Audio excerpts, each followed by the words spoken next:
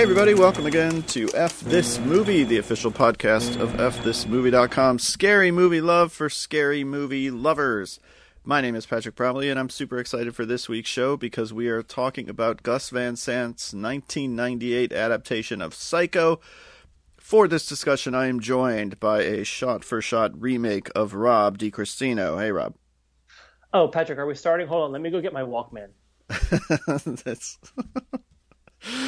hopefully everybody's having a good scary movie month. Rob, how's your month going? It's good. It's good. It's going good. I like movies. I like horror movies. I like 7-word reviews. This is fun. Funny you mentioned 7-word reviews because every day at fthismovie.com, people are going there and leaving 7-word reviews of all the scary movies that they watched during the month of October. It's called the Scary Movie Challenge, and if you haven't heard of it before because you're listening to this for the first time because you thought, what did two people I don't know have to say about the 1998 remake of Psycho? Welcome to the show. Welcome to the Scary Movie Challenge. We read some of our favorite 7-word reviews on the air, which we're going to do now. Rob, I will let you go first. Dr. Bob Roberts, MD, says on The Creature Walks Among Us, it does, and some lady fucked it. Bierman, I think it's Bierman, there's an umlaut, says of Prodigy from 2017, Mark Jones' voice, make telekinetic Psycho smaller. Big Boy Recliner says of Suspiria 2018, big performance tonight? Well, break a leg. Brian Sager of 30 Days of Night. All my clever reviews are 8 words. Our friend Eric Asperslager says of the Doctor Sleep Director's Cut, I finally got 3 hours to myself.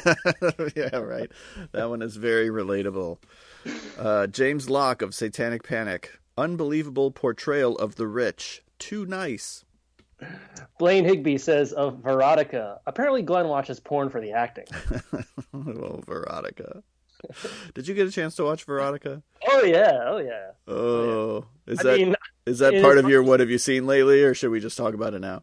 In as much as a person can watch Veronica, we can talk about it now if you want. It wasn't originally part of my thing. But you didn't have a ton to say about it? Is that what you're getting at? No, I have volumes to say about it. I think I phrased the question the wrong way. Also, did Veronica happen to you yet? Veronica did indeed happen to me. Yes, it is something else. Yeah, I don't know. I think here's the thing: when a movie sets out to do what Veronica does, I can't necessarily call it a failure. Okay. like its goals, its aspirations were so sort of weird and niche that the mystery girl, she has a mysterious face, I guess. I don't know. It's very strange. It's up there with I'm trying to decide if I want to go back and rewatch it just in that kind of, The Room kind of like let's laugh at it, but I don't know. I don't know. I think Glenn is just on another level than I am. I'm not really sure. I don't know. Do you have more thoughts on it? Have you No, I haven't rewatched it since we did our commentary. I'd be hard pressed to watch it again, which isn't to say that I won't someday, but I don't see myself revisiting it anytime soon. It's just one of those things where you genuinely want to know what is his opinion of how it came out. Like I know you were at the very first screening of it. Yes, right? I was. You said that the audience turned on it pretty early, but that he seemed like good-natured about it, or I'm trying to remember what you said. Was it that he didn't seem to understand what had happened, or was he just do you think he was just being good-natured about like, oh, they're laughing at it? But it's one of those. I don't see him as a guy with a great sense of humor about himself, so I'm surprised if he was like, oh, haha, they're not crazy about it, but that's okay, I'm going to roll with it. Maybe he just didn't understand, or he thought that they were laughing with the movie, which isn't really funny. It's one of those things where, like, like when Trump tweets like something from The Onion, like it's serious, and you're like, Now, is he doing this on purpose to Right. get a rise out of Right. people, or is he so far gone that he? And that's that like lack of perspective that like I'm like that's where I'm at with Veronica. Or I'm like, did this come out exactly the way? Because I mean, it's Glenn Danzig. He's obviously following the Rob Zombie model of like, well, I'm a rock and roller. I'm going to make a horror movie. It sounds great. He must have had resources at his disposal. You know what I mean? Certainly his vision is not as sophisticated as someone like Rob Zombie's. Certainly not as creative, but like he must have been able to do something better than this and chose this. I don't know. Yeah, I don't know either. Because based on the finished product, I wouldn't say he had a ton of resources available. Well, no, but I mean, he must have been able to like hire somebody talented to help him, right? And chose not to. I don't know. I don't have anything insightful to say about Veronica. I just really sorry about that. But to me, it's just this fascinating, weird thing that just lives like. It'll just live on Shudder, and I'll kind of like click past it every now and then and be like, remember when that happened? Yeah. Right. Maybe it's a movie that defies discussion. Maybe that's what it is. But plug for our scary movie commentary. Yes. This month, if you haven't gone back and listened to the Scary Movie Month commentary, it's on Veronica. Not so much a discussion of Veronica as it is a series of cheap jokes at Veronica's expense. Although we do try to find positive things to say about the movie. Which, make you better people than me. Cause... all right, back to our 7-word reviews. Monkey says of the autopsy of Jane Doe. Normally, I'm against cocks out at autopsies, which is COX, by the way. Ross says of Silent Hill. Town's purge siren got stuck on repeat. Paul Calvert of Species 2, one of 2 Species 2 reviews I think I have. Came for aliens, stayed for the lovemaking. Noel says of Fear.com. Pairs nicely with your favorite Evanescence video. Rocco T of Prince of Darkness. Satanic rebirth via unsuspecting housewife. Way easier. Mac McIntyre says of Satan's Blade. Finally, a horror movie where everybody's horny. Daniel Epler has what might be my favorite of the month thus far for Lucio Fulci's Enigma. And it goes like this. Enigma. Mr. A. Enigma. Adward Enigma. Batman.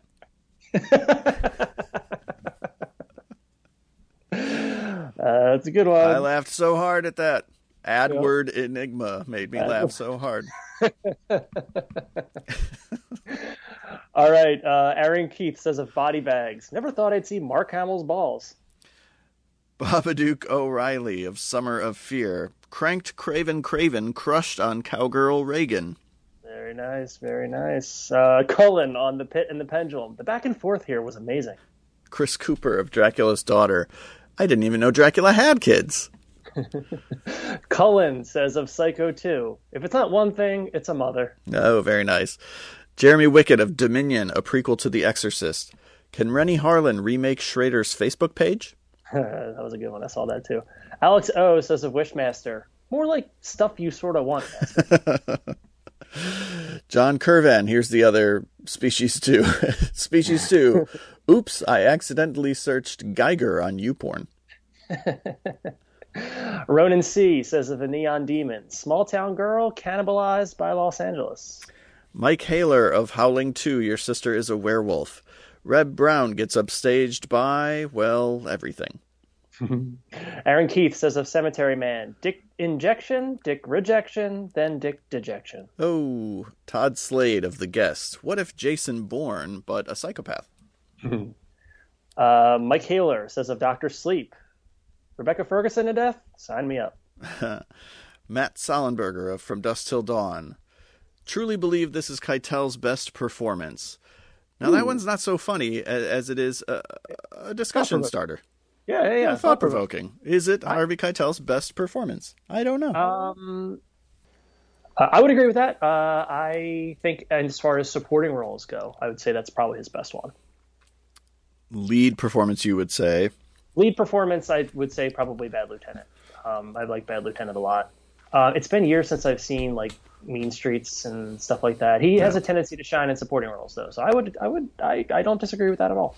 Are you taking Harvey Keitel in Bad Lieutenant or Nicolas Cage in Bad Lieutenant, Port of Call, New Orleans. Bad Lieutenant, Port of Call, New Orleans is a weirder movie. I'm gonna go Cage. Well, because that's the correct answer. Eva Mendes too, right?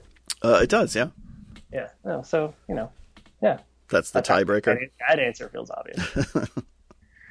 Aaron Keith says of Revenge, new dude pursued to conclude the feud. Our very own Michael Pomero says of Damien Omen 2. Wait, so now he's bigger? Mark Jones. I had that one, and I was going to hope that you would read it first so I didn't have to do the bad Mark Jones. All right, William Smith says of The Cabin in the Woods. But when I kiss wolves, it's weird. Ronan C. of Beyond the Gates. Unresolved family issues? Play Beyond the Gates. Let's see. Will Benson says of Starry Eyes. I mean, we've all been there, right? I think I'm out. All right, I have a couple more. Okay. Miko, by the way, your weekly shout out for being awesome and keeping track of all of the 7-word reviews on Twitter. Yes, thank you. Thank you, Miko. Miko says of End of Days, he's just an ordinary Joe Schwarzenegger. Joel Edmiston says of Possessor, which I have not seen yet. Have you seen Possessor yet? I don't think it's out in the States yet. Joel's in Canada, and we have not had. It's played festivals, right? But it hasn't come out on VOD yet. But I'm dying to see it. Yeah, I've been waiting for notification about this one. Joel Edmiston says of Possessor, Cronenberg. Wonder if he's definitely related. Ryan S says of Mausoleum. Scant mausoleums, mainly green eyes, possess boobs. Speaking of erotica. Oh, yes. Very good. Okay, a couple more. Kevin Wheeler, sorry, Kevin, says of Wish Upon, career counselor, never mentioned dumpster diving saxophonist, which is, it's Ryan Phillippe, right? Yeah. That's his job in that movie. Yeah. Dr. Bob Roberts, MD, says of Frankenstein meets the Wolfman, and they fight. Nope, they go swimming. And lastly, Mr. Adam Risky, our own Adam Risky, says of Friday the 13th, Mrs. Voorhees would have chosen an Arrow release, which is a nice comment on everybody's new Scream Factory Friday the 13th set. That's all I got. Yeah, no, those are great. Thank you, everybody. Obviously, we enjoy reading these a lot because I think I've read all of these already, and yet they still make me laugh when I hear them read out loud. It's the most wonderful time of the year. I do legitimately love, like I was telling Patrick off air before I started, one of my favorite things when I know I'm going to do a show is sitting down and like carefully reading them and weeding some out and adding some to the list and moving some around. And I always go longer, because Patrick, you get to do this, obviously every week. But for me, I'm like, this is my shot. Let me make the best of it. So I go all the way back to the beginning of the month and scroll through. And so it's much appreciated. Everybody's reviews have been great this year, as always. And it's nice. It's very nice. I like this middle part of the month here because you start to see, in past years, I feel like we've kind of, the numbers go down a little bit, but this year we've really been holding strong around about 100 reviews a day. Yeah. I'm amazed at everybody's ability to watch as many movies as they have been. I've been much better in years past, and the pandemic and never being away from my children is wreaking havoc on my ability to watch horror movies. Yeah, but so keep it up, everybody. We're going to go into the home stretch of the month here next week. So, yeah. Can't believe it. Let's keep it up. Can't believe there's only like a week left. I know, isn't it crazy? The month flew by. Rob, have you seen anything scary lately? So I have a very Patrick Bromley answer to this question, which is that most of the things I've seen are for articles I'm writing or podcasts that I'm participating in. Adam and I just talked about our kind of favorites. I wrote a ton of reviews of the Night Stream Film Festival. And I've been talking a little bit about the other stuff that I've seen in other articles. So the only things I'll really mention are a couple rewatches.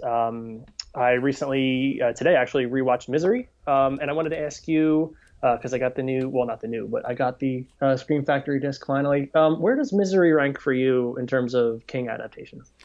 It's high, but it's not a movie I revisit all that often.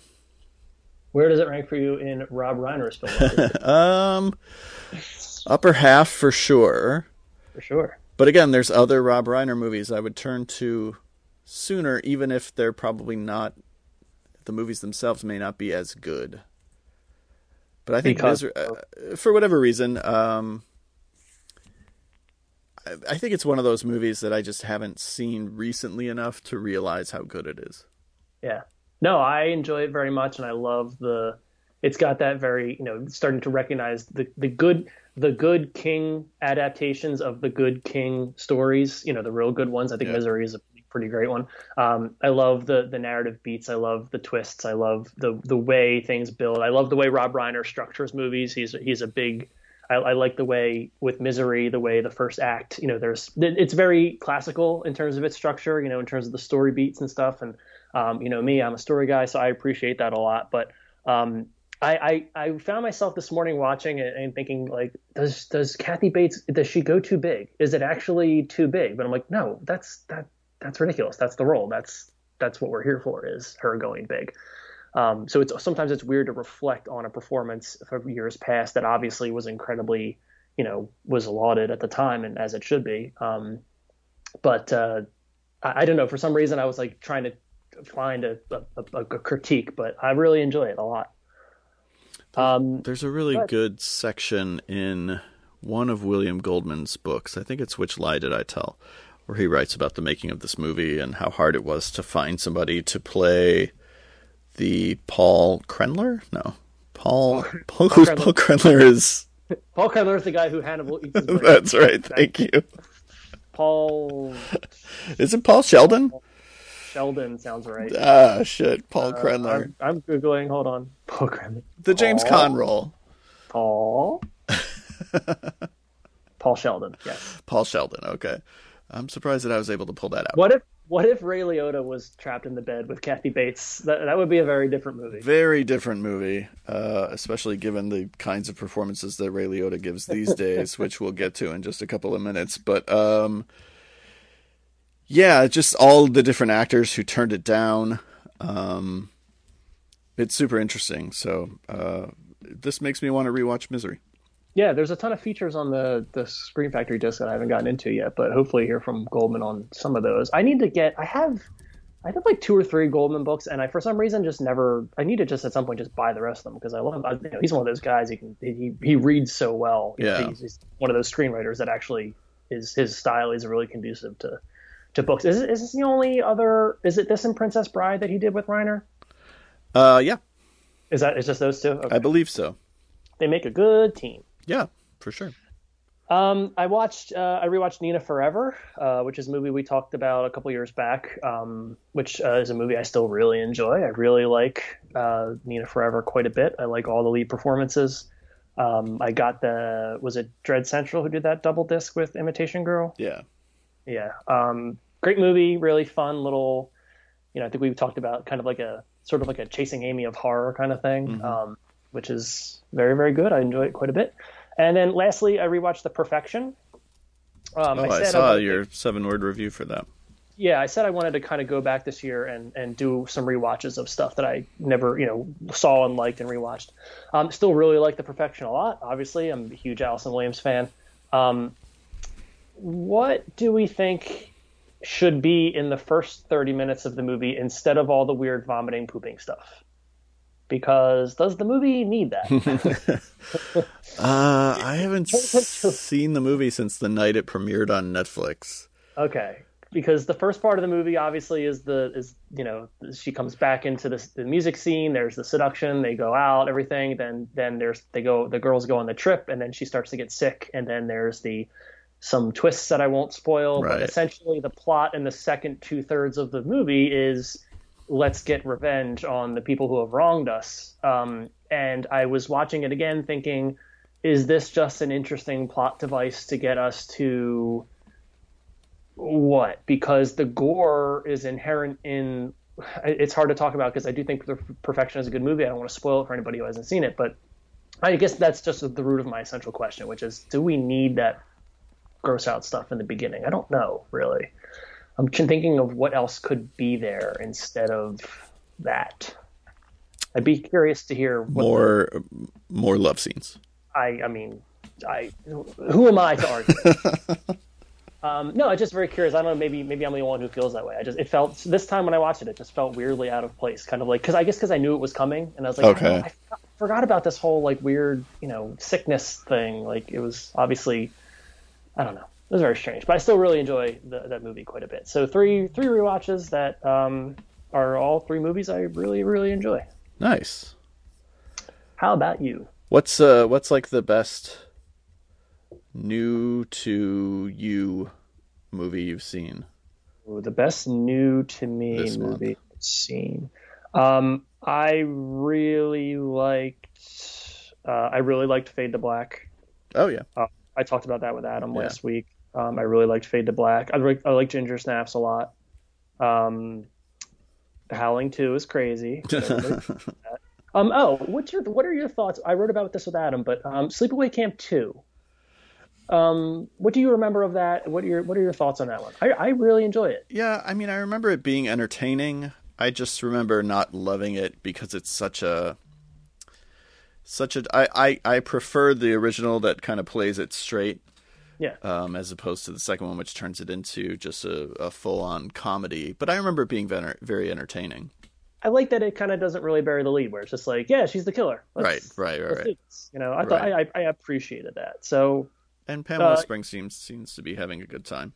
yeah, I enjoyed it. I thought it was entertaining. I wanted to go back and because they're all on Amazon. I want to go and continue the rest of the sequels. I don't know if the rest because there's only one more. Yeah, they shot officially- part of a fourth one, but never finished it. it got released somehow though. Didn't part of Yeah, a part... there was a box set years ago, a DVD box set, called like a survival kit or something. It looked like a first aid kit, and there was footage from that unreleased fourth movie in that box set. Yeah, so I'll watch the third one and just see how that goes. But I just for what it was, I appreciated part 2. I highly recommend Return to Sleepaway Camp if you can find it. I don't think it's streaming anywhere, but it's Robert Hiltzik returning, Okay. and it's very much in keeping with like the original Sleepaway Camp in that it's a crazy movie made by crazy people. But it's not a canon sequel. It is a canon sequel in that it ignores 2 and 3 Got it. and sequelizes the first. So it's like Halloween 2018, Got it. I will check it out. which is the first time it's ever been said about that movie. But yeah, no, I'd say probably those are probably my favorite ones. What about you? I rewatched Jennifer's Body, which I hadn't seen in a couple of years, and Twitter had me thinking is a misunderstood masterpiece because Twitter will do that to movies. And I don't feel that it's a misunderstood masterpiece, but I know that people love it, and I get why they love it, and I'm happy for them if they love it. It's totally watchable, totally entertaining. I will say, and I'm not a Diablo Cody hater, I would consider myself a Diablo Cody fan, but I think some of her verbal gymnastics bothered me a little bit in this movie. And again, she's doing it to a purpose. It's like, well, she wants these young people to talk a very certain way, very much inspired by something like Heathers. And for whatever reason, in Heathers, it never bothers me. It just, I feel comfortable in that world, and I feel like it's a natural extension of that world. And every time I've seen a movie try to replicate what Heathers does, it strikes me as artificial. It strikes me as a screenwriter trying too hard. And that takes me out of Jennifer's Body a little bit. Obviously, there are lots of essays that could be written about what the movie has to say about female friendship, female coming of age, about the career of Megan Fox, about the commodification of Megan Fox. So I like that there's all this stuff kind of layered in the movie. I just, as a movie, think it's like, oh, pretty good. I have not seen it since the theater. I would like to revisit it because I do hear, like you do, that it is kind of maybe a misunderstood or unappreciated masterpiece. I also am a huge defender of stylized dialogue. Even though I used to show, when I taught film, I used to show Juno every year, just as the first. Actually, it was because the textbook I used it as examples, so I thought it was helpful. But I was thinking about that with Diablo Cody, and I'm wondering when it comes to the stylized dialogue and the stylized characterization, I do tend to always side with the writer on that because I'm a huge Aaron Sorkin fan, and there's a lot of Aaron Sorkin hate on the internet this week. Haven't watched that movie yet. And I understand why, and I understand that Aaron Sorkin is a problematic guy in a lot of ways, and that The West Wing is incredibly harmful to actual political discourse because it's wildly optimistic and idealistic and blah blah blah blah blah. And I get it, but I don't care. Sometimes I want that. I want to aspire to more. So with Juno and Jennifer's Body, and I mean like young adult doesn't do that as much. No, not at all. And Tully didn't do that. Does it at all? Yeah. And even in Juno, honestly, it doesn't really bother me because I think in Juno it's being used to a point. It's this question of what kind of a person are you going to be? Are you going to be this question of sincerity versus irony? Because a lot of it's sort of performative, the way that exactly right. Yeah. And Jennifer's Body, it's not. It's like everybody talks like that because that's just the world that the movie exists in. And again, for a lot of people, that's one of the things that they love about it. For me, it just pulls me out of the movie. Yeah. So I'm gonna rewatch it because I have not seen it in years, but I will. In my head, I will kind of try to give her the benefit of the doubt because I do enjoy that. Yeah. She wrote something else for. Oh, she wrote Ricky and the Flash. Yes. Which I've never seen. I saw it. I don't totally. Demi's last movie. Yeah, I don't totally remember it, but I remember liking it. I mean, I remember it being a good Jonathan Demme movie. November 1st, I'm watching Ricky and the Flash. All right, nice. You're all set. I don't know what I'm watching on November 1st. Probably Trial of the Chicago 7. Probably, yeah. Just to get that out of the way.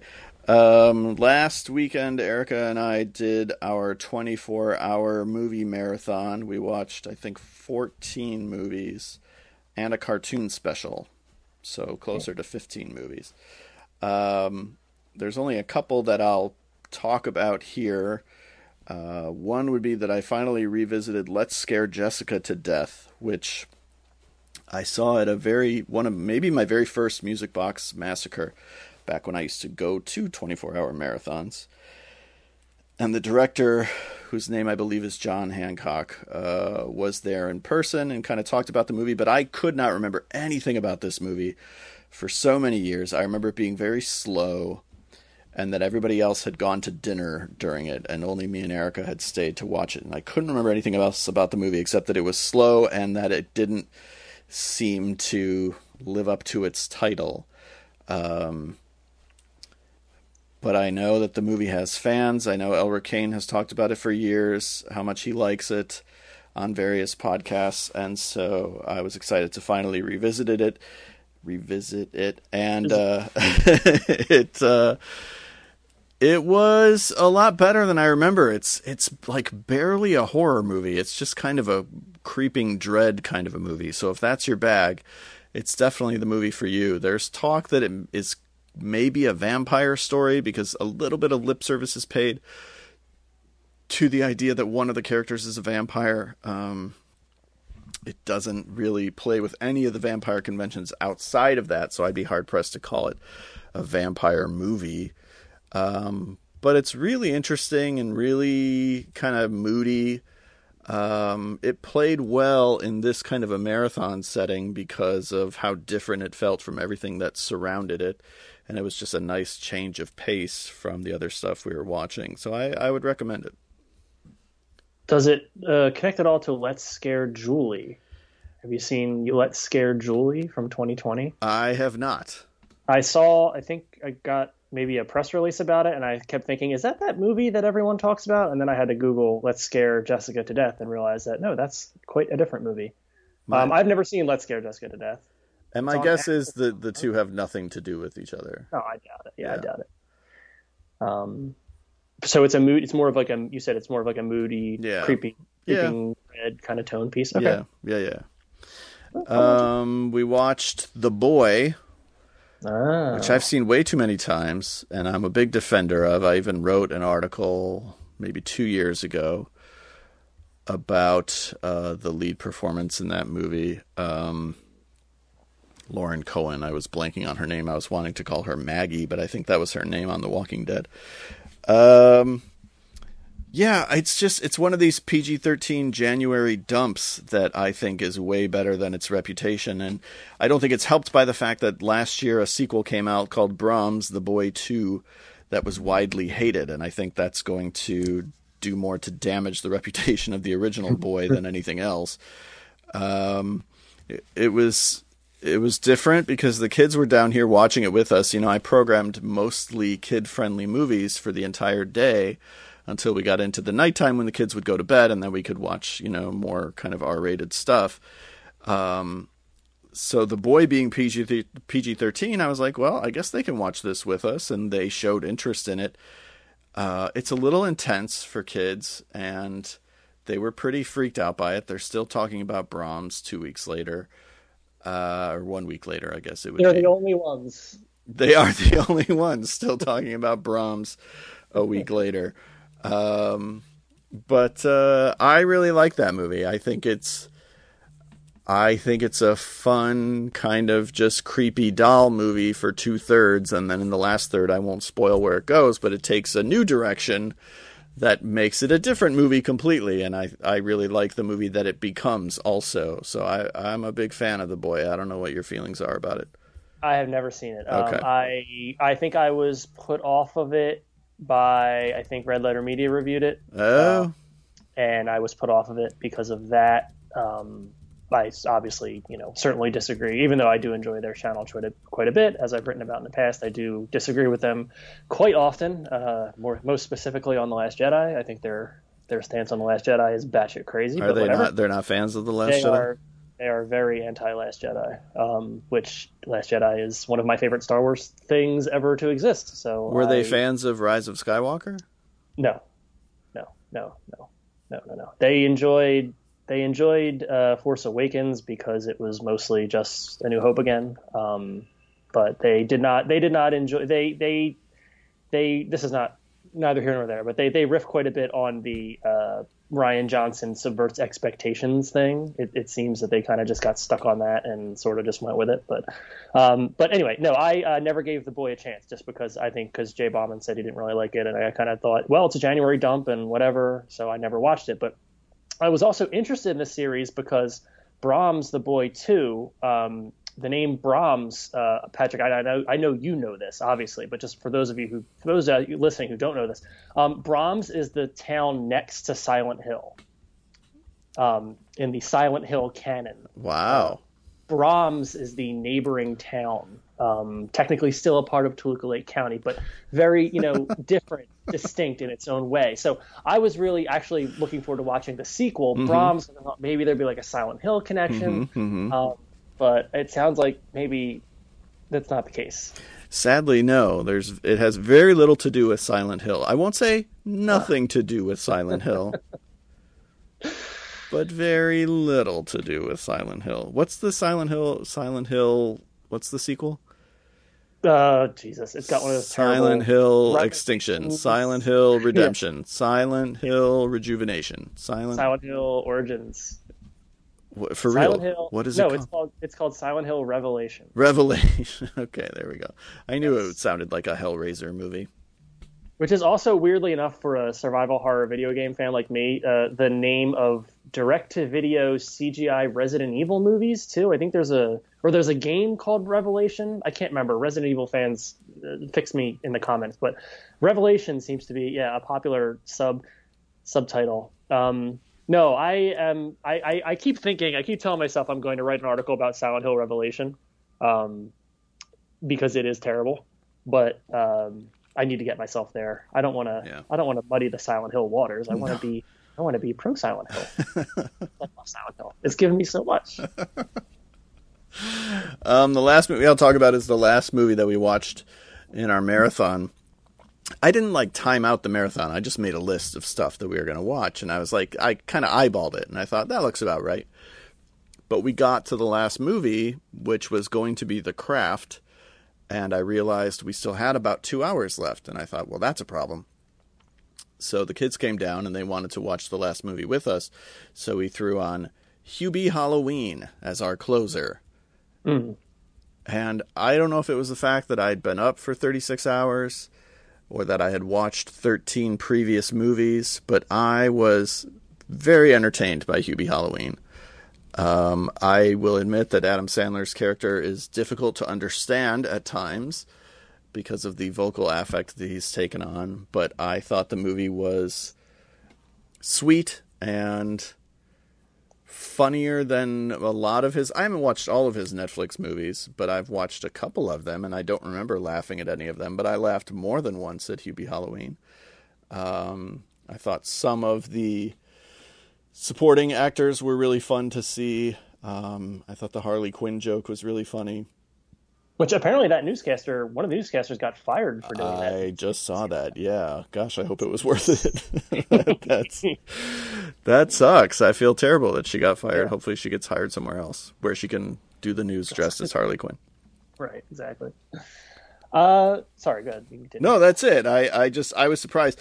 JB wrote an article on Hubie Halloween this week and didn't totally condemn the movie. He said it was kind of a mixed bag, that he liked certain aspects of it, but he felt it was kind of lazy and he didn't understand the affectation that Sandler was doing. And I can't disagree with any of that, but for whatever reason, I was on board with Hubie Halloween. I saw it too. You and Adam and I were texting about it and kind of just sort of cautiously being like, I don't know, I liked it. It's kind of like, right? It's okay if I like this, right? It's like, yeah, it's okay. I mean, there's lots of things about it that are crazy. The Julie Bowen character, just, there is a element of think piece fodder you could do about how she's just, for some reason, just obsessed with this person. But I don't know. I'm a fan of The Waterboy, so like the affect didn't kill it for me. I didn't really. It's hard for me because obviously I understand why people would have a problem with it. I understand why all these things are problematic. But like at the same time, as you said, if you're watching it and you're just, there was a couple little beats in there. The want some soup stuff I was laughing at so much for some reason. When he just gets at the end of a thing, he just opens his terms like want some soup. Like I was just like that made me laugh. Saba saba who? Like, saba saba saba who? When he opens the door and the kid starts screaming, he's like, he's like, what are we screaming at? Like just like little timing bits. Like it just kind of reminds you of kind of Adam Sandler. You know, I have a friend and I used to teach with, hi Dan, if you're listening, who we would always do Adam Sandler voice sort of in the hallways between classes just to amuse ourselves as we're kind of, waiting for class transitions and just be habba-doo-ba-doo, shabba-doo, And I texted him when I saw Hubie Halloween. I was like, you got to watch Hubie Halloween. It's a shabba-doo movie. And it certainly is. And that's the only way I can really describe it. I can't say it's great. I certainly won't condemn it, but it is a shabba-doo kind of movie because, like you said, I don't know. I am very pro Adam Sandler now. Like I've really come around on his Netflix, especially now since he looks like Nostradamus. Like when it comes to the Netflix streaming stuff, like because this is what 6-7 years ago that he signs that deal. Yeah. Like he saw the writing on the wall, man. He's the smartest guy in Hollywood. So you know what? Hell, Netflix, give him $100 million more. Let him make 6 more Hubie Halloweens. Who cares? A very Hubie Christmas. Why not? I would see a very Hubie Christmas. I would totally. Hubie saves Valentine's Day. Like, sure. Well, let's not go crazy. Sorry. Because a big part of the appeal of Hubie Halloween is just how much Halloween stuff is in it. So it's like, I would see myself coming back to this movie every October. And like the Shaquille O'Neal gag, is so weird. But like, I don't know. To me, I was just like, I don't know. Here's some points for that, I guess. This movie had me like throwing up my hands despite myself because I watched it in the middle of an afternoon. And I was like, you know what? I enjoyed that, and I'm not going to try to overthink how much I enjoyed it and just say, I enjoyed it. Yeah, that makes sense. The Shaquille, I don't understand his fascination with casting Shaquille O'Neal in movies. He keeps insisting on doing it. It's fine, but that was not, my favorite stuff in the movie. But yeah, I enjoyed it too. And that's kind of where I came down on. It was like, it was a nice way to end this marathon, was just like kind of mindlessly pleasant and, mildly amusing. Didn't ask a lot of me, but gave me something in return. I was down with it. The Ray Liotta you brought up earlier. Oh, he's just on another planet. What is he doing? I don't want to see him in Misery based on what he does in Hubie Halloween. Halloween, yeah. Yeah, I don't know. Again, I'm just gonna have to. I can't argue with him. I can't. I'm tired of arguing with Adam Sandler. Just let him shabby do if he wants. Like that's he's not hurting anybody. I mean, he's hurting a lot of people probably. But, What? like, What's the oh gosh, one of his Netflix movies I didn't see. I saw The Ridiculous Six. I saw the one with him and Spade, like The Do-Over or something like that. But he's got a I saw Murder Mystery. Meyerowitz. No, and Meyerowitz Stories was him and Ben Stiller. Okay, Murder Mystery is What Netflix. the hell is it? It's like he's an agent. It's not. Just Sandy go with. Wexler. Sandy Wexler. Oh, okay, Sandy Wexler. Sandy Oh, you know, Wexler. I made it through 5 minutes of Sandy Wexler because it is a huge Flabbity Doo movie. Wikipedia screwed me here because I saw partial filmography instead of full filmography, which is why I did not see Got it. that movie. I Yeah, no, I never watched Sandy I Wexler. clearly it's 2 hours and 10 minutes, by the way, Oh, fuck that, man. which might have been a reason why I didn't watch Sandy Wexler also. But it's a major Flabbity Doo movie. Is the Hotel Transylvania? Have you seen those? I was considering I putting those on have. for my 5-year-old because I thought maybe he would enjoy them. Are they good? I think they are certainly good enough this time of year. My kids liked them, when they were a little bit younger. They might still like them. I don't know. We haven't tried to watch them. We went to see the third one theatrically. The first two we watched at home. But they liked them a lot at the time. And in the month of October, I like them better than like the animated Addams Family movie that came out last year, which we just watched a week ago, and I really was not crazy about. I would take any of the Hotel Transylvania movies over that. Yeah, no, I think they'd be good for him. All right, cool. What about the Wrong Missy? Should I show him the Wrong Missy? He might like The Wrong Missy. I kind of liked The Wrong Missy. Hubie Halloween. His name is Hubie Dubois, Hubie which is Dubois. just like Billy Boucher. By the way, Like, when the movie started, I thought like his name really was Hubie Halloween because Julie Bowen's last name was Valentine, and I just yeah. assumed everybody was going to have a last name named after a holiday. Oh, see, there's your sequel though, because he has to do a Valentine's Day movie Yeah. because her last name is Valentine. But it needs to be called like Hubie Halloween Saves Valentine's Day.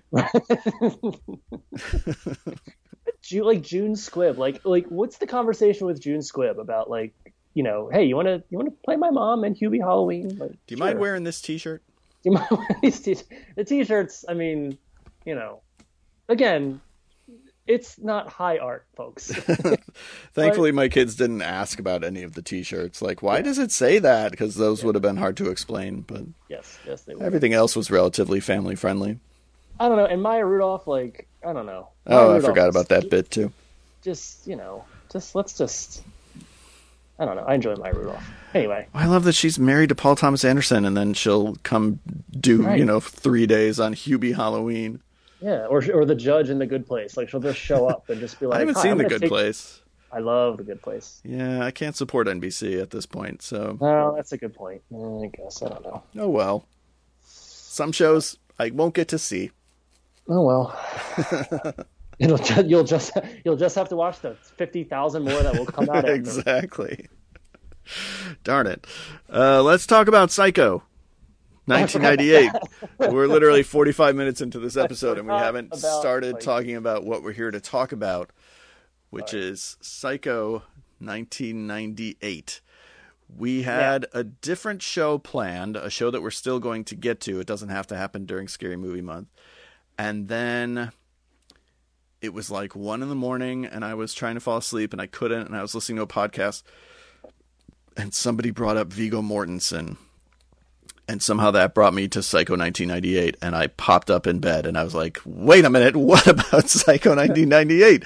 And I woke up to a text message saying, "What about Psycho 1998?" So I was excited to talk about this movie once it dawned on me. I can't believe it took us 10 years to get here. Yep. I tweeted out something that kind of tipped my hand as to how I feel about this movie. So I will let you start on your feelings about Psycho 1998. Yeah, I knew you were gonna do that. All right. Okay. I like Psycho. This movie is Psycho. Right. I like this movie. The end. Thanks for listening, everybody. This was so easy. Make sure you subscribe, follow us on Twitter. No, I have a deep fascination with this movie, and I think I'm really glad that you wanted to talk about this because I think there's a lot to get into with it. But I had to come down on its side. It's kind of the Hubie Halloween principle, where it's just like, I don't know, I guess I like it. It's another movie where I kept trying to talk myself out of enjoying it. I have lots of problems with it. I think there's lots of things that are fascinating and weird about it, but just as like Gus Van Sant being like, you know what, I'm going to do this. The other Psycho is still there. I can still watch it whenever. I can watch this when I want to too. I like it. The end. Yeah, that's kind of where I'm at too, which is going to be a problem for people listening to this because they're frothing at the mouth right now, hoping one of us would hate this. Crazy. Because ultimately we're arguing with the movie's reputation. Yes. And I know like JB, holds the original Psycho very close to his heart and taught it for many, many years and has seen it probably 200 times and has told the story. I'm sorry to interrupt you, but just to be clear, everybody listening, I know that JB should be here for this show. Okay. Oh no, that's not why I'm saying it. I'm just no. I'm saying that I know that JB is the Psycho guy on the site. I'm here to offer maybe a little bit of a different perspective, but JB is by far the Psycho scholar among us. I don't think he could see past his own hate to talk about this movie. Okay. He has told the story before about how he went to see it and he threw up while the movie was playing. Like he, jokes that his body rejected it like a bad kidney and he had to go to the restroom and throw up during this movie. So, which I understand. Yeah, I know that people hate it. I will admit that I don't totally get it because as you said, it's Psycho. It's not Psycho, right. But it's Psycho. But it's Psycho. It's the story of Psycho, and it's the dialogue of Psycho, and it's the music of Psycho, and the aesthetics and visual language of Psycho. So if you like Psycho, there's something here for you. The performances are different. Yes, which and to be clear, I like this movie. I have lots of notes. I have lots of problems with the movie, and the performances, some of them are among them. But it is very, very difficult to separate. I mean, I was really having like an existential crisis watching this movie. That's what this movie does. Yeah, because I was like, I cannot say that Psycho 1960 was photographed better. I mean, we can talk about color versus black and white. I can't necessarily say that the characters were better, although we can talk about little character details and switches. Like, overall, I'm fighting with myself going, and probably in the same camp that JB is in, which is just like, look, the only thing I can do is say I really love the original one so much that the only thing I butt up against is just I don't like that there's another Psycho. And after that, I don't know where my criticism really is. Well, here's the thing. If there had to be another Psycho, I'm glad that it's this. I'm glad that it's not what we would typically get out of a remake, which is it's Psycho for 45 minutes and then Norman Bates gets killed in the shower. And we go down a completely different path for the second 45 minutes. Or we spend a lot of time on Norman Bates's backstory. There was a TV show made about that. There's all kinds of ways that it could have been approached. And if we're going to remake Psycho, I'm glad it's this. There's a really great Trailers from Hell hosted by Ty West, where he talks about this as the only true experimental art film ever put out by a studio. And he says, I can't remember if he quotes it or if it's somewhere else that I saw, that Gus Van Sant basically said, well, just because an experiment doesn't work doesn't mean it's not valuable.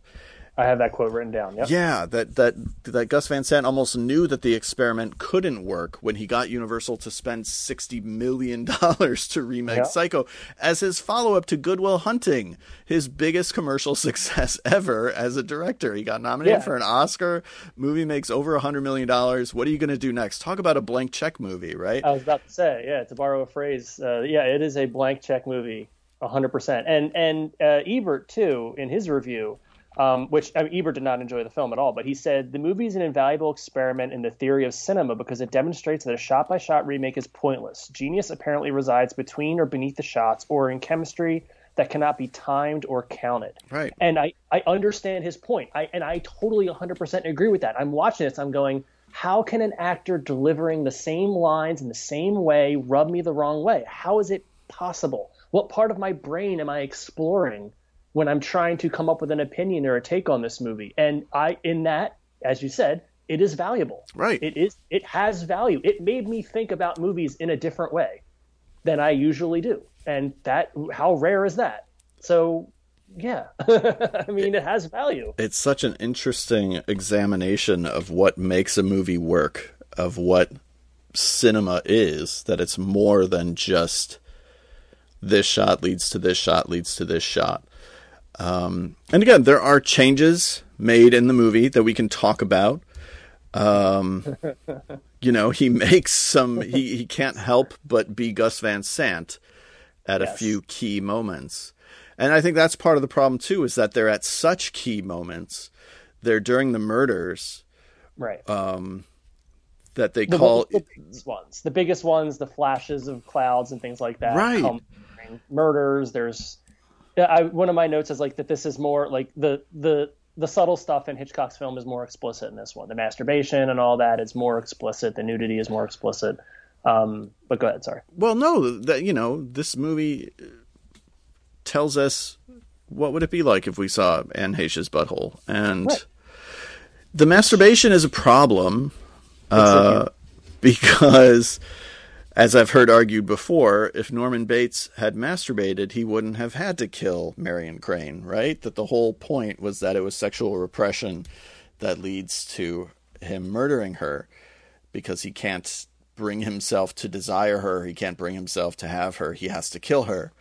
But if he masturbates, that should have taken away all those homicidal impulses. Now, we can argue about that or whatever. I don't know that the masturbation adds anything except, as you said, to make it more explicit that he desires her sexually, as though we couldn't have figured that out in the original 1961.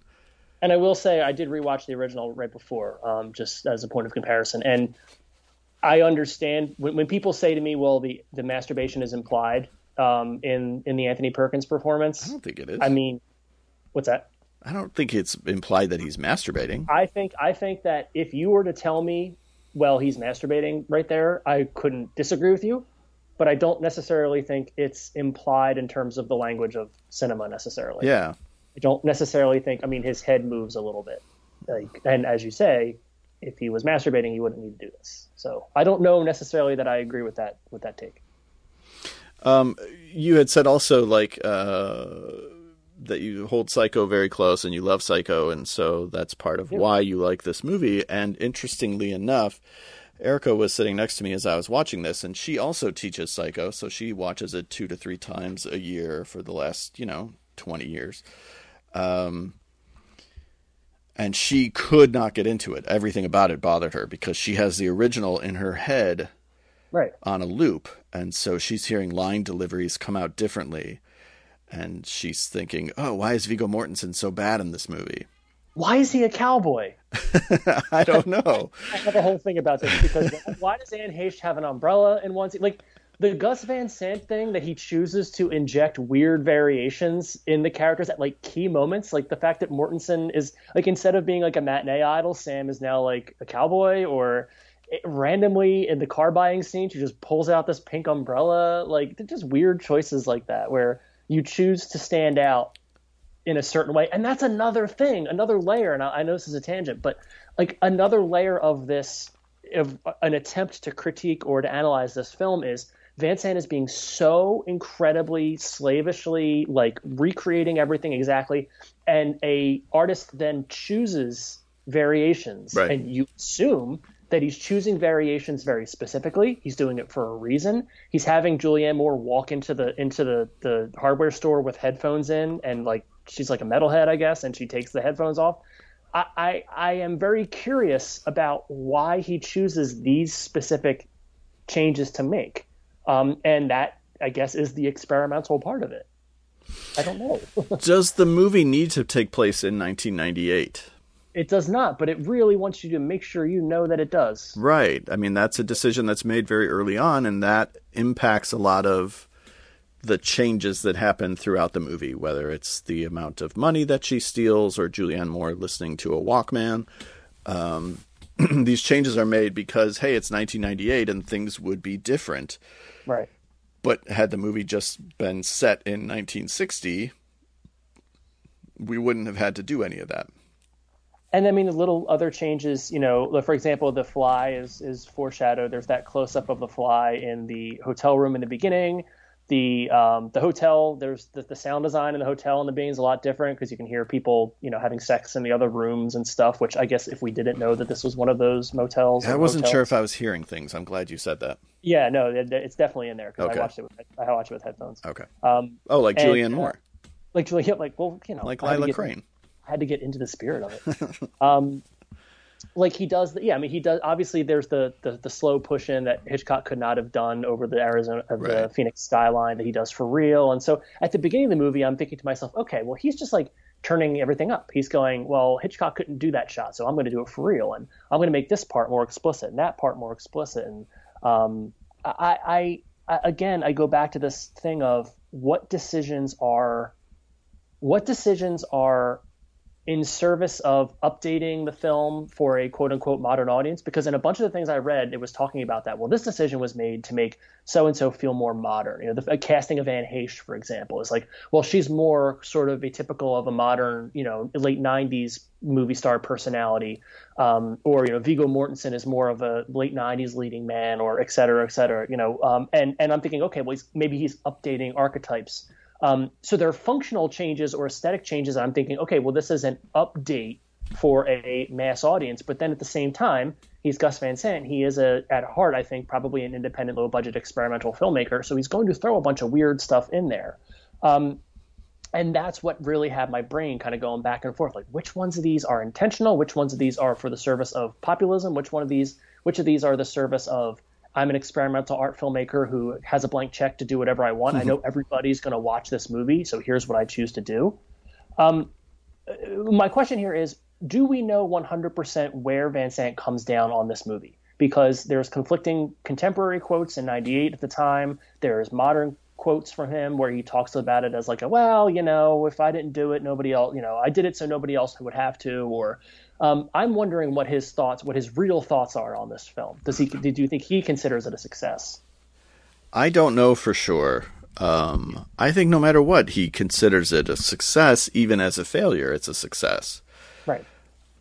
Because even as a movie that doesn't work, it's a success because it proves the point that he is sort of seemingly trying to make, although they couldn't advertise that at the time. In the marketing, they couldn't say, I want to prove that it's the music, not the words, that make a movie.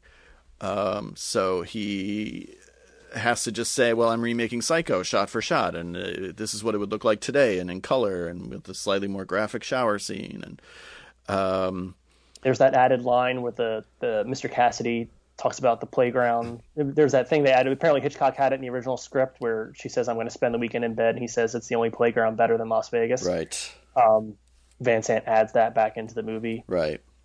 Which, sure. I actually saw this movie twice the day it opened. Oh, wow.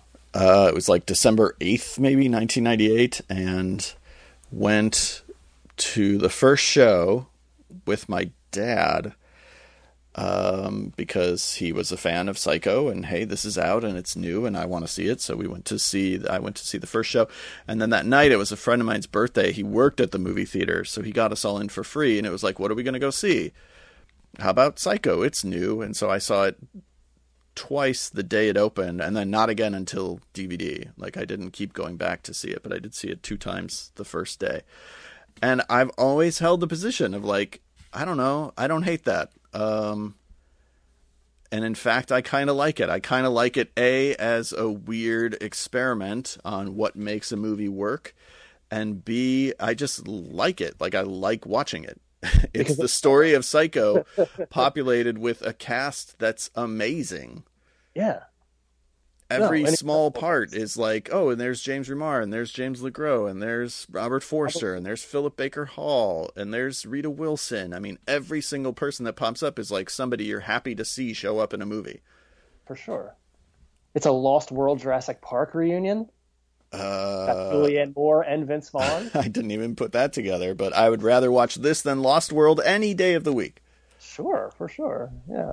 No, all right, we're all over the place here, but so Adam tipped me off to a story I have to share, which is that apparently, you listen to the Kingcast, right? I do not. Okay, so two of the guys from Birth Movies Death have the Kingcast, which is a podcast about Stephen King, and recently they had an interview with Thomas Jane. And Thomas Jane, although they were not recording at the time, Adam tipped me off to this, and then I went back and listened to it.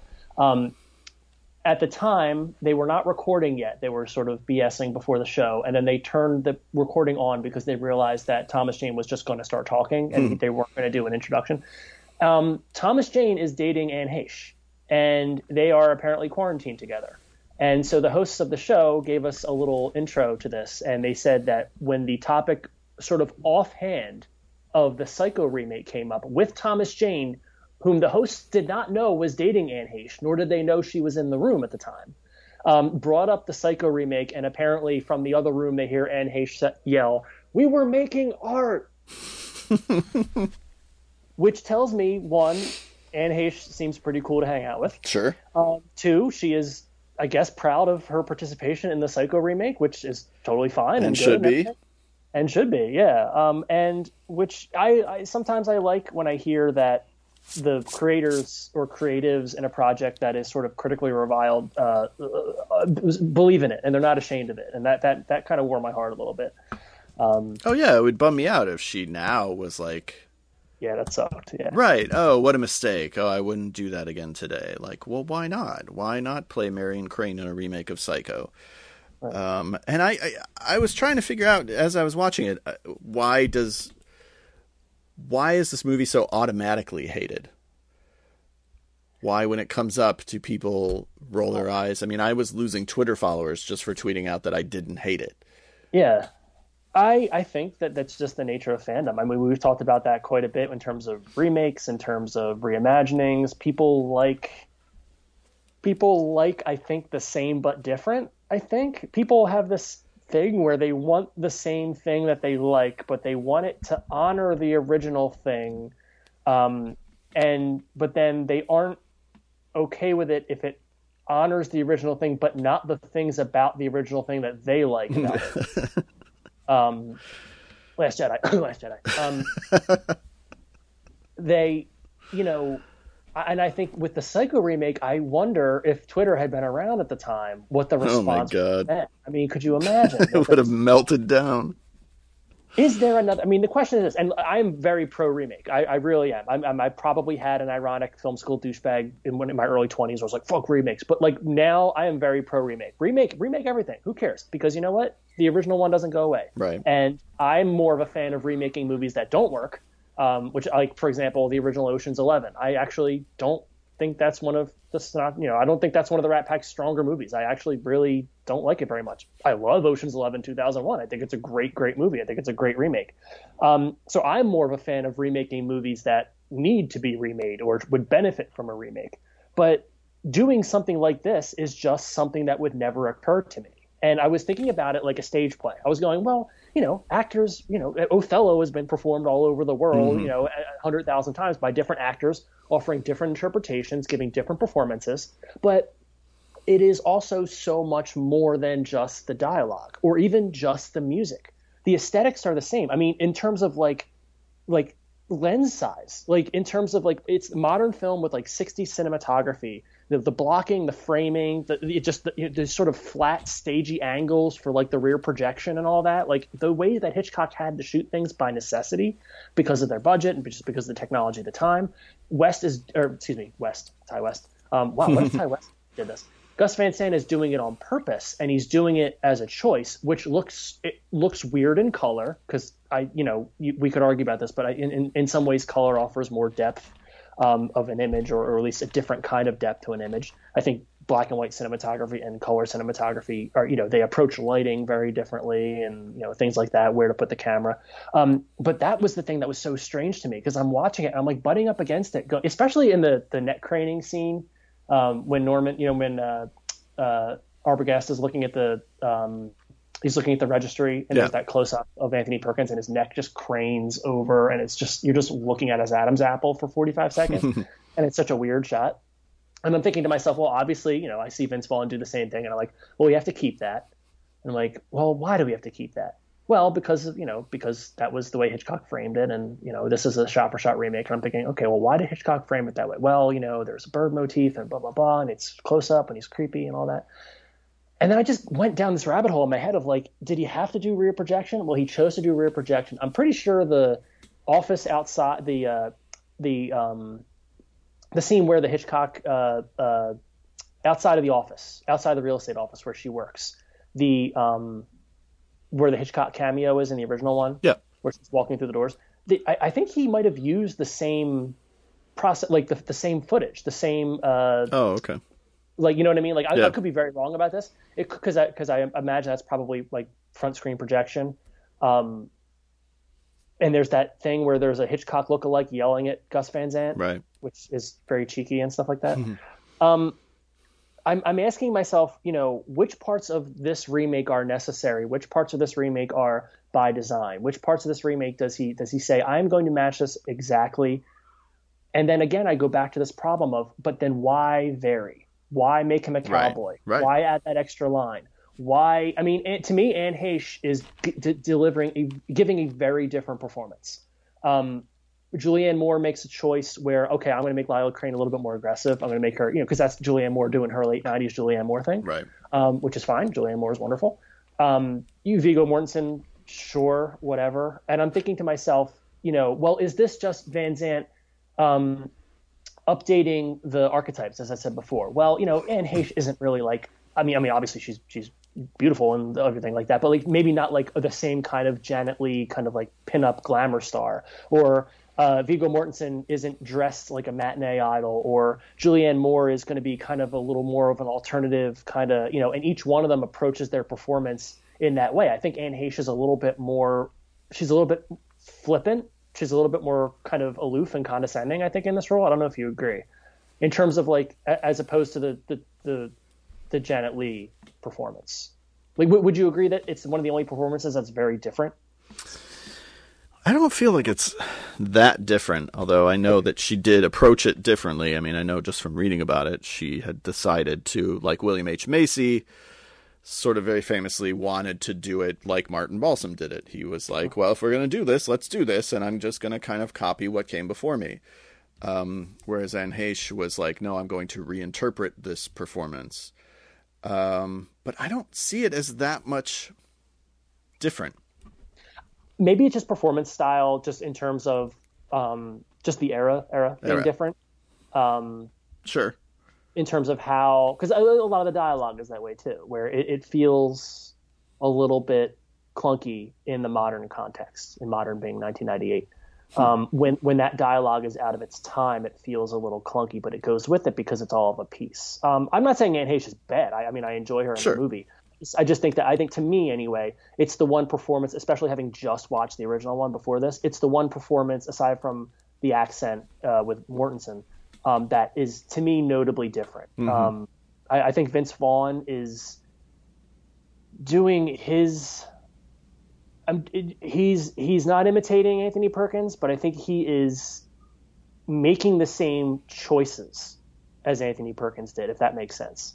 Like, he's not delivering the lines exactly the same way. I actually really hate the way he delivers the "a boy's best friend is his mother" line, because I love the way that Anthony Perkins says it. And Vince Vaughn kind of throws it away in this, which is fine because that's a choice. But I actually really don't like that. But I think he's doing what he thinks is the same thing. I don't know if that makes sense. I think when we talk about the Psycho remake, and we're talking about why people hate it, and we're talking about whether it succeeds or fails, I think we're ultimately talking about the Vince Vaughn performance. Like, I Yeah. really think the movie succeeds or fails on the basis of that. And he's not Anthony Perkins. And Anthony Perkins is, totally iconic as Norman Bates. I'm actually really glad that Vince Vaughn was cast as Norman Bates, because I think it's like the last thing you would expect. I think he could have chosen somebody who's much more similar physically and dramatically to Anthony Perkins, who would have delivered a performance that much more closely resembled the original Anthony Perkins performance. And maybe people would have liked the movie better, or maybe they would have just said, it's so pointless, it's just a bad imitation. But they wouldn't have called it out as being a terrible movie, or they wouldn't necessarily say that they hate the movie the way that they do now. And I think so much of that has to do with Vince Vaughn, who's much more of like a jock, and it doesn't make sense. There's such a disconnect between who he is physically and his particular performance, kind of fast talking, not a car salesman, but he just has that Vince Vaughn thing where he's going to keep talking until you agree with him. Look at him in any of his comedies, in the way that he has a way of just dominating the screen, because A, physically he's just a big guy, and B, he just kind of will steamroll you until you get on board with whatever it is that he's talking about. And he's not exactly able to do that as Norman Bates. And so physically he doesn't match the type of Norman Bates. And then dramatically he's doing something different. I agree with you that he seems to be making similar choices in terms of, well, Anthony Perkins did this, but he's filtering it through his own weird Vince Vaughn-ness. Yes. I like the weird performance. I won't say I don't know that it's a good performance. And I think some of that has to do with some of the anachronistic dialogue. And it just doesn't make sense for some of these characters to be talking the way that they do, because they're using dialogue that made sense in 1960. I think about when he's talking about, they cluck their tongues. It's like, well, that's not an expression that anybody says in 1998, right? But we're going to use it because, hey, that's what was in Psycho. And I think he has a hard time wrapping his mouth around some of that outdated dialogue. I like the performance in the same way that I like the Psycho 1998 remake, which is like, I don't know how much of it works, but I like it for how weird it is. I like it for the fact that it doesn't work. I think where it misses is super interesting. I would much rather they go with somebody like Vince Vaughn than a much more obvious. I don't know who in 1998 would be like a much more obvious pick. I'm trying to think of who the I don't even know who the big stars were at that time that would have like made sense. I mean, it's Matt Damon, right? Yeah, I guess. I mean, he kind of does that next year with Mr. Ripley, right? Right. But he's doing, I mean, if I'm looking for maybe somebody who's got a Boy Scout quality, right. Maybe if I'm Gus Van Sant, and I'm thinking, well, this will be, because that's even more of a blank check. That's even like, right. I mean, I guess reuniting those two in a year after Good Will Hunting. Right. Whereas if he would have gone with Ben Affleck, everybody would be like, wait, what? And that's kind of what he does by casting Vince Vaughn. Vince Vaughn is much more of a Ben Affleck type. I don't know how you feel about the Vince Vaughn performance.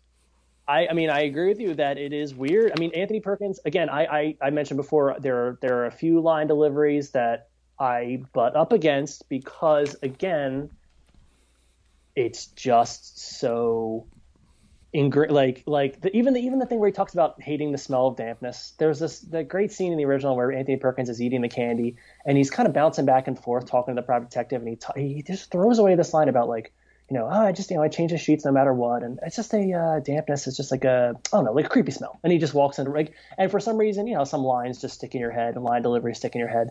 And when Vince Vaughn says it, and he says it in the same way, but like I butted up against it so much because it was a line I was waiting for. Yeah.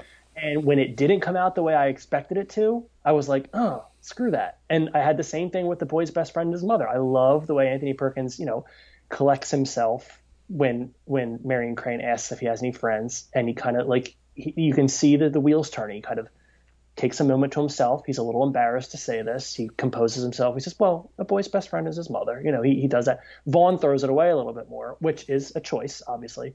But again, and this is my point with all this rambling, is I think that it's about what we expect versus what we actually think we like. If I were to say, well, he didn't deliver the line the same way, that makes it bad. I have to think back and go, wait, is that true? Do I not like this performance because it's the same thing but different in just a way I'm not used to? Or is it actually legitimately, objectively bad? Mm-hmm. And again, we go back to the beginning of our conversation with this, which is this movie blurs that line so much that it has that's what gives it its value. Yeah. Like I had this problem the other night. We go back to Aaron Sorkin. I don't know if you saw HBO Max did the West Wing reunion. They did this reunion on stage. They did a great episode of the West Wing, and they filmed it again on stage with all the original actors. And when I was a kid, I loved the West Wing. I watched it a billion times, and I know the episode that they did. I know that episode by heart. And when it was the same actors delivering the same dialogue, but often giving it a different inflection, I was like, ooh, that's not right. Because I watched it so much that the beats of the performance and even the inflections and intonations of the lines, I had come to grow such affection for, that when they did it differently, same line, same actor, I was like kind of freaking out a little bit. And I kept asking myself, why? Why did I feel that way? And that's the essential question with this movie. I don't think there's a bad performance in this movie. I think, well, I mean, you could argue Viggo Mortensen. I don't know. But I think that they are just different. They're just different. And what does that mean for us? I don't know. It's such a movie to talk about.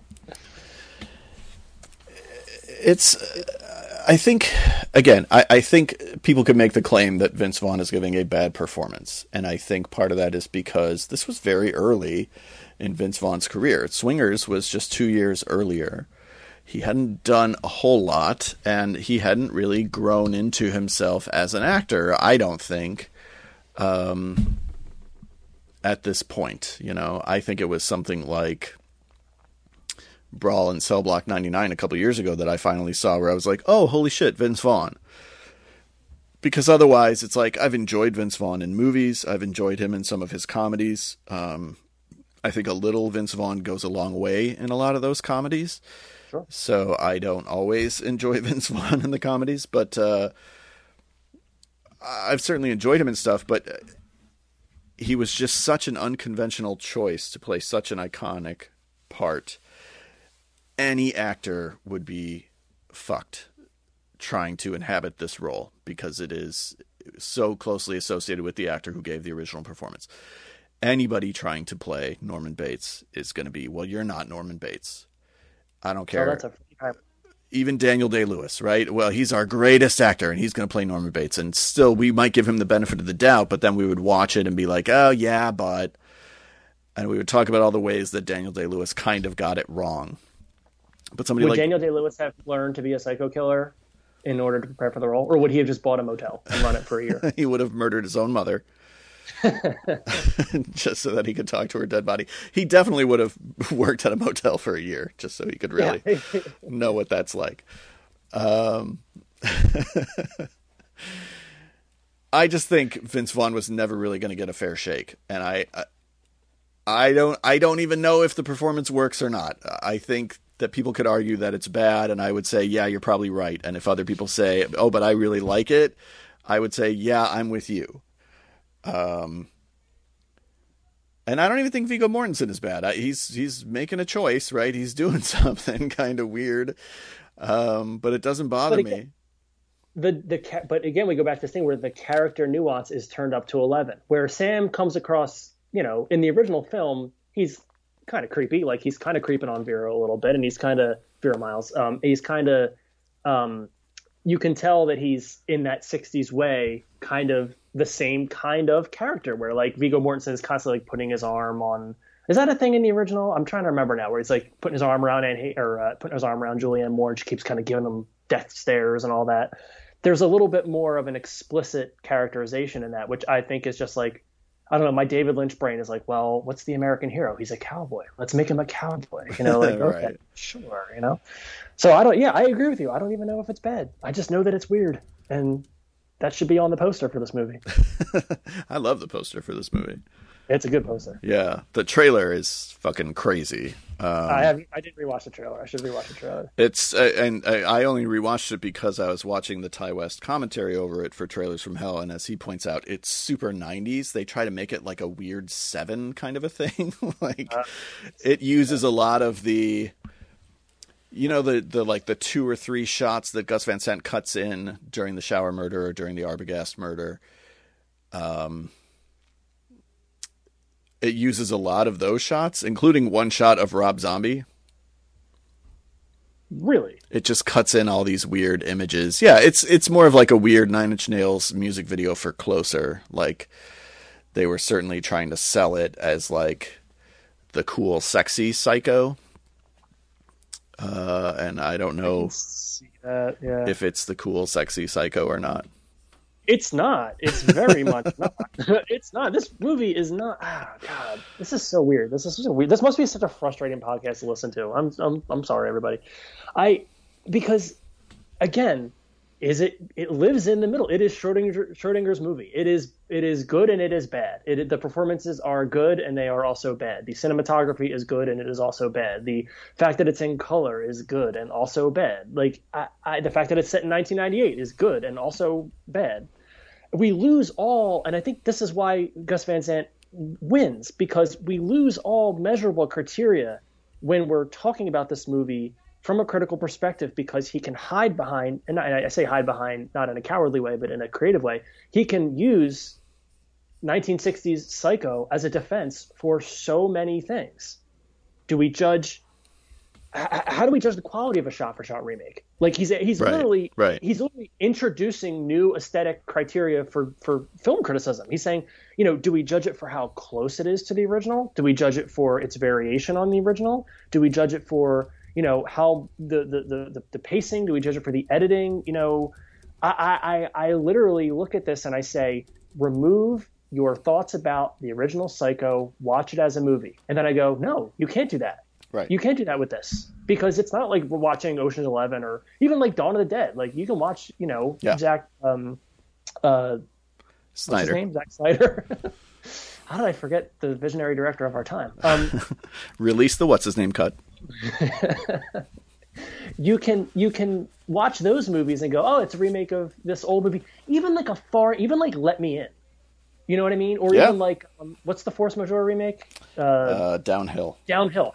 You can watch a English language remake of a foreign film, even like Old Boy. Like you can watch those movies and judge them as movies, because yes, they're based on these things, but for the most part, they are, I would say, at least 50% different scripts, probably, if not, you know, 70 to 80% different. But this movie, you have to pair it with Psycho. You have to bring your background knowledge of 1960s Psycho into the film. And it is a fascinating, to me, experiment in, as I said before, nostalgia, in the way our brain associates something, I would say often conflates something good with something familiar. It's a fascinating experiment in just how a movie made almost 40 years after the original, using the aesthetics of the time, would look and feel. I think it's very disorienting to watch this movie in color. I think Psycho in color is weird. I don't think that Psycho in color would be weird if they shot it like a 1998 film, right? If they shot it like Seven, you know what I mean? Right. Like if they did it like that. But they use the flat, as I said before, those sort of flat stagey angles, those kind of medium lenses and things like that. It looks like it was shot on the set of Alfred Hitchcock Presents. That is weird and also interesting. Do you like the use of color in the movie? I mean, sure. I mean, there's, I don't know. I miss, you know, like, okay, so like obviously one of the more famous visual contrasts in the original Psycho is the bras, right? When Marion, you know, decides to steal the $40,000, there's a very noticeable change. She changes into a black bra, right? She changes into darker clothes. This is, of course, symbolic, et cetera, et cetera. In this one, the color, she's wearing, I think she's wearing like a green bra or something like that. It's very different. I don't know. I don't think there was even a color change at all. But for all intents and purposes, the color change is not as dramatic, and Right. it is not as you're not pointing at it as much. But then again, he chose not to do that explicitly, but he chose to have him jerking off. like, like it's so strange. I Yeah. don't know. I don't know. Do you like the use of color in this movie? I like the way that the color looks. I don't know, I don't think he particularly uses color to enhance anything, with the exception of maybe the red blood.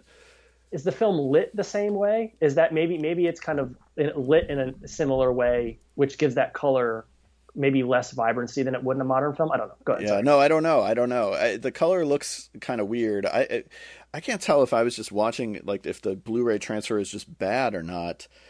But I was like, was this shot on 16 millimeter? Did he? Because it's very grainy. Is it grainy? I watched it. I mean, I watched it on Stars, I think. And I have to admit, sorry everybody, I watched it on my laptop. Yeah, I know. With headphones. It looked fine. The color almost looks at times like that sort of mid-'80s Ted Turner colorization where he decides to go, and maybe that's, again, just my brain saying, but Psycho's supposed to be in black and white, and I'm looking at this image that's in color, so clearly this color has to be artificial. This has to be digitally done or something like that. I'm looking at just like screenshots right now, and yeah, I mean, I don't know. Looks like a movie. That should have been on the poster. Looks like a movie. We're talking about stuff that should have been on the poster. Yeah. It looks like a movie. Should have been on the poster. Looks like a movie. I'm fascinated by talking about it. And the fact that we can talk about it, because the remake of The Thing. Well, I guess it's a prequel to The Thing, right? But basically, it's a remake of The Thing. There's countless remakes that we could talk about that we would see, and so, like, they remade Point Break. I never saw the remake of Point Break. I probably never will see the remake of Point Break, right? It's an asterisk. It's like, yeah, that one got remade. And we can watch it and we can say, I liked that or I didn't like it, and that's probably where the conversation is going to end. And that just is impossible with this movie. Yep. You could say I liked it or I didn't like it, obviously, but I don't think the conversation ends there, because then it becomes a question of, well, but why did you like it or why didn't you like it? And let's investigate. Well, it was pointless. Well, what remake isn't pointless, right? But it's already a great remake of Point Break, and it's called The Fast and the Furious. Exactly. I don't even know why they did this. Right. No movie is pointless. I push back on that every time my students are like, oh, I didn't like it. Oh, it was pointless. That's like their big critique for any movie. The Cabinet of Dr. Caligari. It was pointless. Like, yeah, okay. It was pointless. You're right. So is the remake of Psycho pointless just because it's shot for shot, just because it tries to adhere as closely to the original as possible? No, I would argue that is the point, right? And we're talking about all the nuance that creates. So the fact that we can have as much dialogue as we are having, as we could continue to have about this movie, to me gives it a tremendous amount of, as Gus Van Sant said, value. But I also just like watching it. Like, it's not just like I like it as this weird metatextual treatise on the value of the remake, on the nature of the remake, on the nature of cinema. I enjoy watching it from beginning to end. But seriously, what's with the sheep in the middle of the road? I don't know. I don't know. No, Arbogast sees like a girl in like S&M gear for a second. Yeah. That shot's in the trailer. I know. Oh, of course it is. Thanks, 1998. Yeah. I agree with you. And honestly, I'm sitting here and I'm like, I might watch it again. I'm thinking. I want to watch it with both commentary tracks. There's 2 commentaries on the Blu-ray. One is. Are there really? Well, one is from '98 with Gus Van Sant and Vince Vaughn and Anne Heche, and I've listened to that one before, but not for 20 years, because when I first got this DVD, I listened to it. I remember because I remember Vince Vaughn trying to sound very serious and very actorly. And then there's another commentary with the editor and Rob Galuzzo that I want to listen to. Okay. Yeah, I don't have that. I need to get the Blu-ray. I don't have this one, but I would totally rewatch it. And again, the Psycho is still there. I still love Yes, Psycho. Absolutely, right. Psycho. I can still watch Psycho. The same way I get it. Sometimes I want to watch Zack Snyder's Dawn of the Dead. Sure. Right. But if anything, this remake only makes Psycho better. It doesn't take anything away from Psycho. It doesn't, yeah, and I agree with you. It enhances it. It makes it more of a piece worth studying. I mean, the fact that a filmmaker would, not to use the phrase again, but use his blank check on something like this is so fascinating. I don't know. Again, I know this is probably infuriating to listen to, but I'm thinking about it. I'm thinking about it. All I can do is be fascinated by this movie. It is such an interesting experiment that makes me ask myself new questions about what makes something good or bad, and that's all you can ask for. Yeah, I like it. It's good. It's good. I like it. Anyway, thank you guys very much for listening. Thanks for talking about this movie with me, Rob. You know what sucks? The Lion King 1990 or 2018. Hold on, before we wrap up. Yeah, here's a great example, because I take flack for this. I think that Lion King remake is garbage. And it's garbage because there's no colors, there's no facial expressions. The actors all sound bored. It's this. I've gone off about this before. But that's a almost shot-for-shot remake that should get shit, not Psycho 98. Psycho 98 is interesting. Lion King 2018 is cynical bullshit. Yeah. Take that, Disney. I haven't seen it, You're fine. And they could so easily have hired some music video director who would have made Psycho in the style of its trailer, who would have remade Psycho in this way that is, young, sexy Psycho. And they didn't. They hired a true artist, and this is what he came up with. And how can we ignore that? I don't know. It's so weird. That movie manages to make Donald Glover and Beyonce boring. Yeah, no, I don't see myself ever seeing it. Don't watch it. You're fine. Watch Psycho 1998 again. I probably will. Do it. Anyway, thank you guys for listening. Keep the 7-word reviews coming. Follow us on Twitter at @FThisMovie. Email us at fthismoviepodcast@gmail.com. Like and subscribe, rate and review if you haven't done so before and you're a fan of the show. It helps us out. It helps raise the visibility of our show.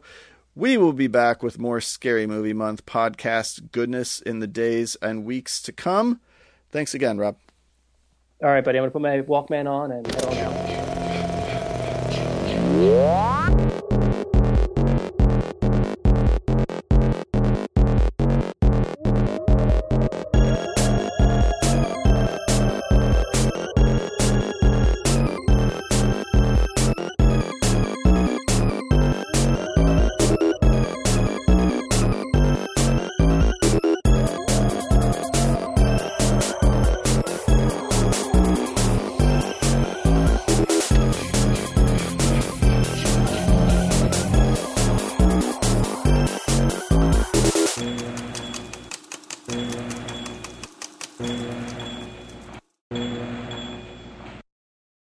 Thanks for listening to FS Movie.